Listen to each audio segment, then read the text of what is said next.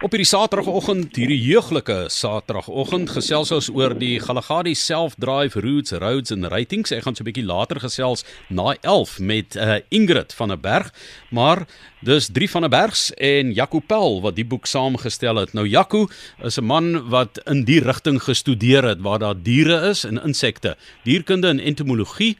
Hy het 'n B.Sc daarin. So Jaco, toe jy nou klaar gestudeer het, laat ek eers oor waar het jy gestudeer? Ek het by die Vrystaatse Universiteit gestudeer. En toe jy nou klaar is daar, wat doen jy toe met daardie papier? Ek het nou eers vir 'n chemiese waterbehandelingsmaatskappy gewerk vir so 'n paar jaar. En net eers 'n bietjie geld gespaar om toere te begin.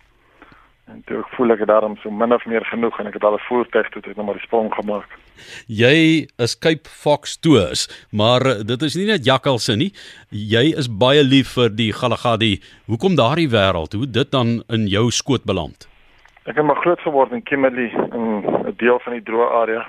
En die Kalahari is 'n plek wat vir ons bekend gestel is deur my ouers. Wat ons so elke tweede jaar met die wintervakansie KGALAGADI of die ou Kalahari Nasionale Park geneem. En my pa het seker gemaak dat die entoesiasme daar bly. Ons moes maar sit met 'n boek waarin ons moes telling hou van alles wat ons sien.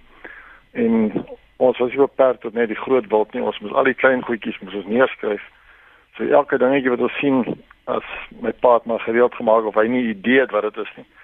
En dan moes ek in die boeke sit en opsoek wat dit is. En die inligting daaroor in 'n notaboek skryf.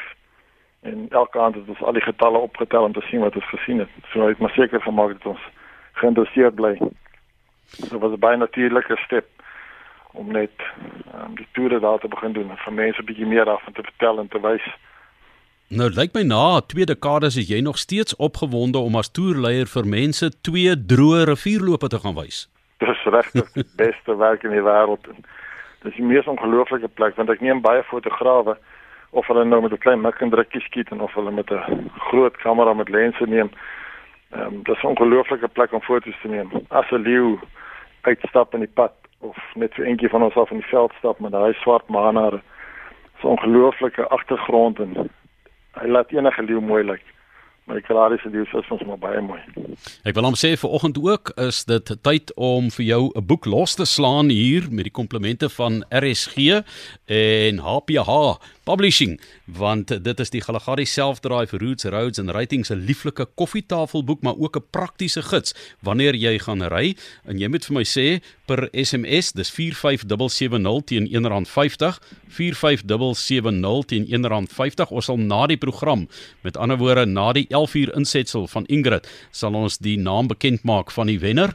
En jy moet net vir my sê met watter land deel Suid-Afrika die KGALAGADI. Dis 'n oorgrenspark, met watter ander land deel ons die gebied? Dis so 3,7 miljoen hektaar, né? Dit is 'n geweldige groot stuk grond. Sê vir my, wat is daardie land? En dan jou naam en ook die posadres is baie belangrik. Jy stuur dit na 45770 teen R1.50 en dalk ontvang jy hierdie spogboek. Ek het gepraat van 2 droë rivierlope wat jou opgewonde maak, want dis min of meer waaruit die groter gebied van die KGALAGADI bestaan nie waar nie. Dis reg, aan die Suid-Afrika kant is dit maar die 2 droë rivierlope, aan die Botswana kant is meer net woestynarea met vreeslike interessante wisselvallige natuur. So as een deel wat net terminalie is, soos wat ons dit 'n sandgeel noem. En daar's meer kudu's en elande en oor aan die Suid-Afrika kant met die rivierlope en is die roofdiere meer gekonsentreer. En die groot troppe hou maar daarvan om die riviere op te beweeg met die groene soeter gras. Vertel vir ons van die name van die 2 rivierlope. Dis die Nosop en die Ouop riviere. En die Nosop is ook een van die kampe, né? Ja, Nosop is een van die noordelike kampe aan die Nosop kant. Ja, die Mata, Nosop, 2 riviere en daardie driehoek wat mense gekry het. Dit is die ou gebaande weë eintlik in die vroeë jare wat mense mag gery het. Nou is daar 'n bietjie meer vryheid in die park. 'n Mens kan gaan slaap, daar hoef nie meer omheining oral te wees nie. Dis natuurlik toegewyste plekke. Is jy opgewonde oor hierdie dinge wat gebeur het in die 20 jaar wat jy 'n toergids in daardie omgewing was, dat die park as dit ware meer bevry word? Ja, die park was maar baie beperk. Jy moes maar binne 'n kampie of 'n chalet of jou kampplek opslaan. En nou met die boskampe is dit baie lekker om 'n klein groepie eenhede, gewoonlik 4 of 5, sonder omheining, en die diere stap sommer tussen die eenhede deur. Wat dit baie lekker maak. Die toeriste is baie opgewonde daaroor. Partykeer te bang om regtig uit hulle huisie uit te kom, maar hulle geniet dit baie. Jaco, wat is jou gunsteling plekke daar? Vertel vir ons 'n bietjie van die plekke wat nou nie baie besoek word deur die algemene toerist nie. Ek is baie lief vir Grootkolk, want hy is nog verder noord as Nosop, en naby Iniënt, en die vallei van die rivier maak redelik oop, vreeslik mooi grasvlaktes, en die geel gras wat staan so ver as wat die oog kan sien, mooi groot kameeldoringbome, en dit is 'n vreeslike mooi terrein, dat soms trek jy elende daardeur, en die jag van jagluiperds en luiperds is redelik sigbaar, jy kan mooi sien wat gebeur. So as daar iets is wat in die rivierbed bekruip, soos byvoorbeeld 'n familie jagluiperds wat dalk 'n springbok lam bekruip, dan wanneer hulle begin jag, die hele proses kan gesien word. Dit is nie so moeilik soos in ander parkies verskreeu word nie, maar dit is selfs nog meer oop as in die suidelike deel van Kalahari. So is 'n pragtige area met ongelooflike verskynsels. Nou, Suid-Afrika en Botswana moes hande vat in 'n stadium, want jy weet, daar's nie oral grensdrade nie, né? Ja, daar was nog nooit 'n grensdraad tussen Botswana en Suid-Afrika nie. So dit was nog altyd oop. Die diere kon nog altyd daar deur wees sonder paspoorte.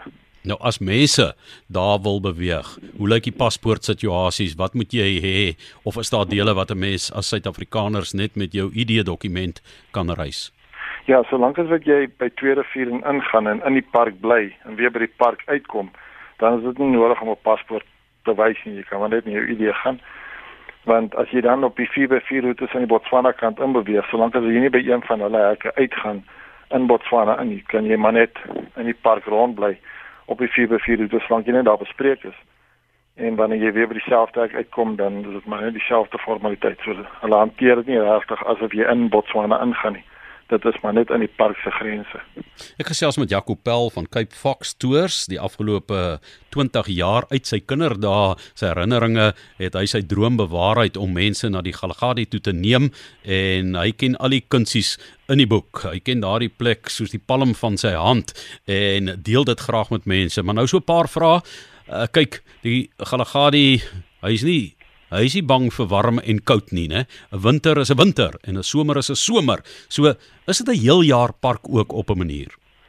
Ja, is definitief 'n heel jaar park, want die mense wat verkies om in koeler weer daar te wees, is dan in 'n droër deel van die jaar daar, en dan is daar redelike verskynsels soos ratels wat gereeld in die rivierbed verskyn, en diere wat deur die rivierbed trek om 'n bietjie groener weivelde te gaan soek.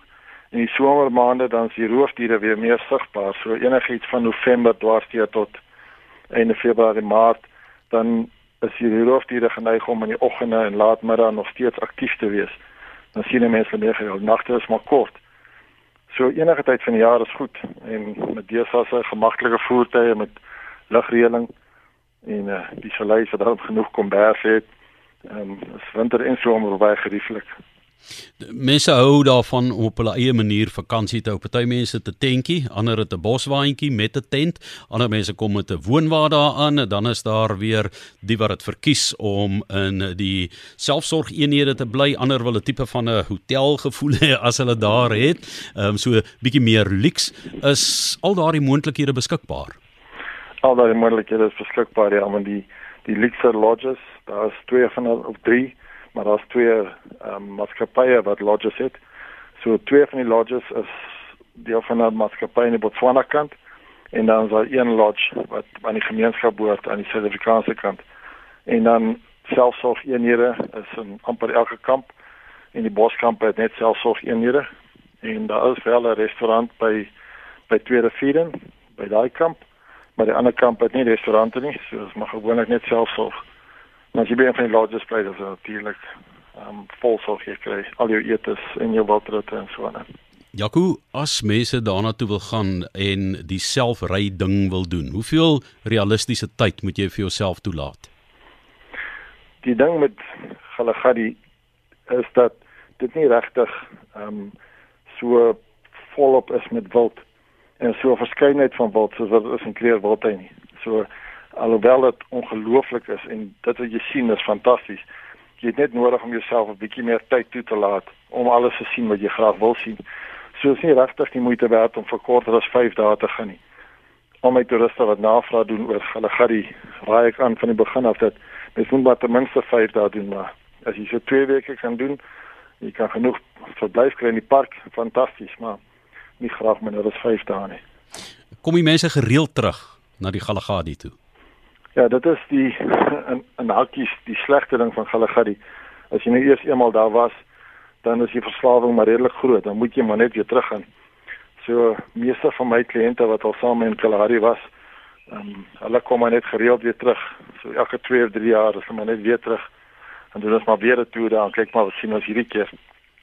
So selfs die Suid-Afrikaners, die wat wel al in die Kalahari was, wat in Kalahari was, is regtig so op 'n mooi manier verslaaf daaraan, dat hulle jaar na jaar teruggaan, en dat hulle letterlik op die groepies op die sosiale netwerke baie ernstig is daaroor, en die gesprekke raak baie ernstig, en dit sal baie vinnig iemand reghelp as hulle verkeerde inligting oor die park probeer versprei. Jaco, ek wil vir jou baie dankie sê dat jy met ons gesels het vanoggend. Hier sou ook baie geluk met die boek. Dit was seker lekker om daardie jare se kennis en aantekeninge en die goed wat miskien verlore kan raak in 'n lesenaar se laai, dat jy dit met die res van Suid-Afrika en die wêreld kon deel, né? Dit is die lekkerste deel daarvan, al die stories en al die inligting wat jy deur die jare bymekaar maak, want ek het baie nagraadse werk gedoen op kameeldoringbome en die benutting daarvan, en al daai inligting is maar alles hierbo. En dit is so lekker om dit te kan deel met meer as net my toeriste. Ek kan dit in 'n boek geskryf het, en al daai inligting vir elke ou wat die boek saam met hom vat. Ek kan 'n gids by hom in die voertuig hê. So dit is regtig 'n groot plesier om daaraan te werk. Ek sien jy het lekker GPS inligting ook.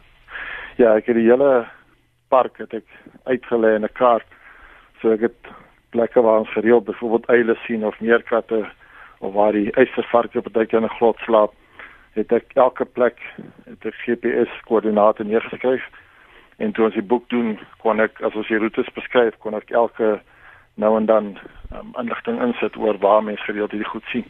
En dis die lekkerte daarvan, as jy volgende jaar weer daar kom, dan gaan kyk ek net, is die uiltjies dan nog weer op dieselfde nesplek, en dan kry hulle maar weer daar, so hulle hou daarom die boek se inligting niet. Dat is nie oud raak nie. Dis reg, Jaco, ek wil nou soos 'n uiltjie vra, hoe kry 'n mens jou inligting? Hoe kan mense met jou in verbinding tree? Gee jou webtuiste van Cape Fox Tours as mense met jou ook wil gesels. Die maklikste is maar kalaharisafari.com. Dis maar die maklikste webtuiste op hierdie stadium, en dan vir e-pos is info@capefox.co.za. En dis Jaco Powell met wie ek gesels het. Hy is medeskrywer, medewerker aan KGALAGADI SELFDRIVE, Roads and Ratings boek. Ek gesels nou vandag met Ingrid van 'n Berg. En Ingrid, miskien moet ons hierdie lieflike park se naam by begin, want dit is so groot stuk aarde, né? Dis 3,7 miljoen hektaar, 'n lieflike stuk grond, maar Kalahari, waar kom die woord vandaan en wat beteken dit? Daar's verskillende interpretasies vir hierdie woord, maar basies verwys dit na soutpanne, want dit is een van die kenmerke van die Kalahari, is die groot soutpanne en die plek waar daar eintlik nie water is nie, of waar die water opgedroog het. Dit verwys daarna dat dit 'n baie droë gebied is. En uit watter taal kom dit? Dit kom uit die Tswana taal uit, maar dit is baie moeilik om vas te stel, want dit kon ook sy wortels gehad het in die San gemeenskap. Maar volgens my bronne lyk dit asof dit hoofsaaklik van die Tswana taal afkomstig is. Kalahari is 'n oorgrenspark. Dit is 'n oorgrenspark wat strek van af die weste hoogste punt in Suid-Afrika oor na die Botswana gedeelte van die Kalahari, of dit was die eertydse Kalahari Park of die Gemsbos Park gewees, en dit is eintlik 'n natuurlike eenheid, en dit word dan ook as sulks bestuur, die Botswana Natuurlewe organisasie en die sandparke aan die Suid-Afrikaanse kant. Nou vertel ons van die Van der Bergs en Powell samesmelting. Ja, dit loop eintlik 'n hele klomp jare terug. Ek dink almal van ons, al 4 van ons wat betrokke was by die samestelling van hierdie boek, is eintlik so 'n bietjie Kalahari mal. Dit is in ons bloed en ons kan nie help, ons moet altyd net weer teruggaan. Jaco is 'n toergids en ons het hom jare gelede ontmoet toe ons saam 'n werkswinkel gedoen het, of hy het by ons aangesluit vir 'n werkswinkel, fotografie werkswinkel, en dit was heerlik om hom nader te roep en te sê, hoe lyk dit? Gaan jy saam met ons hierdie boek aanpak? Hy is natuurlik baie dikwels in die park, ken die paaie soos die palm van sy hand, en hy het pragtige foto's natuurlik ook. En op die manier het ons nou saamgewerk, en ek het hoofsaaklik die skryfwerk gedoen, en hy het vir ons gehelp om seker te maak dat ons die regte plekke, die diere op die regte plekke, wat te bevestig dat dit is, daardie en daardie diere kom gewoonlik daarvoor, ensovoorts, en hy het al die GPS dele gedoen, hy weet presies waar alles in die park is. Dit is Jaco. Hy was 'n geweldige groot hulp. En hy het ook 'n B.Sc in Dierkunde en Entomologie, maar julle self, Ingrid, Ja. jou man, julle self het in daardie rigting studeer, jy en Philip. Ja, eintlik ek moet sê wat die dierkunde en goed betref, ek sê dikwels ek het die papiere en hy het die kennis. Hy het 'n wonderlike natuurkennis, omdat ons albei saam hierdie passie met die natuurlewe het, dat ons dit so geniet om in die wildtuine te wees en te interpreteer wat ons sien vanuit ons kennis. Jy het 'n B.Sc Honeurs Dierkunde, maar jy het ook plantkunde, entomologie en onderwys gestudeer, en dan was in 20 jaar lank in die onderwysopleiding gemoeid, maar ek sien ook Philip, hy was vir 20 jaar met omgewingsopvoeding op hoofkantoor vlak by die eertydse Natalse onderwysdepartement, BABED gedoen, so julle het hierdie ding wat julle vir mense graag wil help, né? Ja, dit sit maar in 'n mens se bloed. As mens iets geniet, en ons glo ook daarin dat om iets werklik te waardeer, moet jy dit beter leer ken. En jy moet die groot prentjies sien. En jy moet besef hoe dinge in mekaar steek. En as jy dit verstaan, dan is dit die grondslag waarop jy die liefde kweek, en dan is dit ook die grondslag, vorm dit 'n grondslag vir die oppas daarvan. Met ander woorde, die omgee en iets doen daaromtrent. Ons het eintlik dit geweldig nodig, dat daar mense is wat kan help om hierdie wonderlike deel van ons land te bewaar. Ja, julle is ook nie meer vandag se kinders nie, 78 en 76, maar julle gee graag terug en bewys ook, mense hoef nie af te tree nie, né? Ja, ek is bevrees. Elke keer sê ons, dis die laaste. Ons gaan nie weer nie. En wat dit hou ons verskriklik besig. Maar as mens so na die einde se kant toe gaan van 'n projek, dan dink jy, en wat gaan ek nou doen? Mens kan tog nie sit nie, en terwyl ons gesondheid nog hou, en terwyl ons nog lus het, gaan ons maar voort. Ons gesels oor die KGALAGADI Selfdrive Routes en Ratings wat in November 2017 verskyn het, maar in 2015 het julle die Kruger Selfdrive Routes en Ratings gedoen, die Krugerpark, en tans werk julle aan 'n derde boek, die Pilanesberg se selfry roetes, paaie, en dan ook die gradering daarvan, maar die KGALAGADI boek wat julle saamgestel het, die fotograaf. Wie is die fotograaf? Want dis magnifieke foto's wat hierin voorkom. Wel, ek moet sê, al 4 van ons wat betrokke was by die boek, het die foto's geneem. En ons het, en elke keer, ons het uit duisende foto's moes kies, wat was die beste. En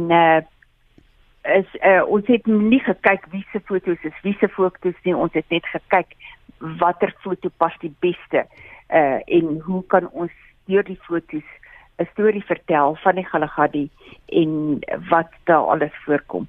So ja, ek sou sê dat kulminasie van al die foto's wat al 4 van ons geneem het oor baie jare. Maar jy het al van 3 gepraat, wie is 4? Ek en Philip, en Heinrich is ons seun wat eintlik die uitgewer is, en ons het al 3, hy het ook daaraan gewerk, aan die fotografie, en natuurlik al die uitleg gedoen, en die uitgewer, hy is die uitgewer self. Maar ek sien, hy het siviele ingenieurswese verruil vir die kamera.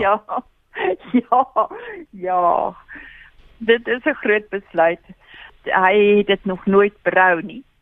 Dit is natuurlik nie so 'n winsgewende besigheid nie, maar vir hom is dit die lewe. Ek sien die samestelling van die boek is dat jy al die bekende besoekpunte geneem het, al die stilhouplekke, die piknikterreine geneem het, die kampterreine en dan het jy kaarte, so van die een na die ander, jy het 'n gradering van julle indruk van die plek wat jy geskoei het op 'n paar faktore gegee. Ek kyk sommer hier na Grootkolk toe, is dit sommer 5 sterre. En ek sien by Rooikop na die Nosopkamp is ook 'n 5-ster roete. Kameelsleep, die kry 3 sterre en dit is 'n bietjie meer afgesonder en so het julle vir Mata, 'n Nosop, alles gegradeer, maar in julle koppe het julle dit werklik 'n praktiese selfry gids gemaak. Ja, ons het, want dit is geskoei op ons ondervinding, op ons gesamentlike ondervinding, ja, al 4 saam, en dit is een ding wat wonderlik was om vir Jaco by te hê, was omdat hy dit uit 'n heeltemal 'n ander oogpunt gesien, en so kon ons saam met mekaar gesels, en besluit, ja nee, ons is reg daar, dit is definitief 'n 5-ster roete, of daar is definitief 'n 2-ster roete, maar ons wou ook daarmee wys, dat daar is sekere gedeeltes wat mens soort van, jy dink daar's niks nie, en dan kom daar tog 'n dag wanneer jy wonderlike iets daar raakloop, en dit is wat ons wou uitlig ook, en daarom het ons ook die stories ingesluit, wat op die verskillende plekke gebeur het, met verskillende fotograwe, en ons het ook ander fotograwe genader, om vir ons hulle fotostories te stuur, sodat ons dit kon insluit in die boek. Ja, 'n mens het nie altyd 'n geleentheid om jou fotostories te deel met ander. En ja, dit is waar dit vandaan gekom het. Ekskuus Ingrid, teen die einde het jy die fauna en die flora van daardie omgewing, jy het die voëls van die omgewing, jy het die diere en die plante dan soos ek gesê het van die omgewing, en dan het jy ook byvoorbeeld Botswana 4x4 roetes, so jy aan die einde 'n paar opmerkings daaroor gemaak. Ja. Jy het dit nou so bygewerk na die einde toe, amper half as bonusse. Eintlik kon ons so 5 boeke geskryf het, of 10 boeke geskryf het van die KGALAGADI, want daar is so baie inligting en so baie dinge wat interessant is en wat 'n mens wil weet en wat mens wil deel. Maar ons het op die ou end gedink ons gaan daardie gedeeltes wat enige toerist kan beleef, dit gaan ons die grootste aandag aan gee. En daardie wat net deur sekere mense gery kan word, die sal ons maar so 'n bietjie afspeel. Natuurlik moet ek sê, 'n mens moet nie vergeet dat die KGALAGADI is eintlik vir al daardie 2 droë rivierbeddings wat dit so besonder maak. En die Botswana gedeelte, die diere is daar maar baie skaars en daar's baie min water daar. En die meeste diere het op een of ander stadium 'n bietjie water nodig. So dit is wildernis, dit is regte wildernis en dan die Botswana kant. En hulle laat ook nie te veel mense daar toe nie, want anders gaan dit meer 'n wildernis, 'n egte wildernis wees nie. Maar as mens so op die kaart kyk, kan mens sien dat die grootste gedeelte van die KGALAGADI oorgrenspark bestaan eintlik uit wildernis en is 'n plek waar daar niemand kom nie. En ons hoop dat dit so sal bly vir 'n lang tyd. Dit is die KGALAGADI Selfdrive Routes, Roads and Rating spel en die van 'n Bergs wat dit saamgestel het. Ek wil so ten slotte net vir jou vra, as mense meer inligting wil hê, miskien van die ou boeke nog soek of wag vir die nuwe ene, het julle 'n webtuiste? Ja, ons het 'n webtuiste, ons het 'n spesiale aanbod vir enige van die luisteraars wat vandag ingeskakel is, www en dan Kalahari Selfdrive.co.za. Kalahari Selfdrive, alles een woord. .co.za, daar is so maklik. Ek sê vir jou baie geluk, baie dankie en mag julle nog van hierdie goed vir ewig vir ander Suid-Afrikaners. En dis 'n koffietafelboek, maar dis ook 'n handige saamryboek. Dis wat so lekker is van hierdie werk wat julle gedoen het. En lyk my elke 2 jaar, 2015 het julle die Kreer uitgegee, 2017 die KGALAGADI. Dis 2019, ek wil nie druk op julle plaas nie, maar die Pilansberg die wag, né? Hy is amper klaar. ja, nee. Hy sal teen die einde van die jaar beskikbaar wees.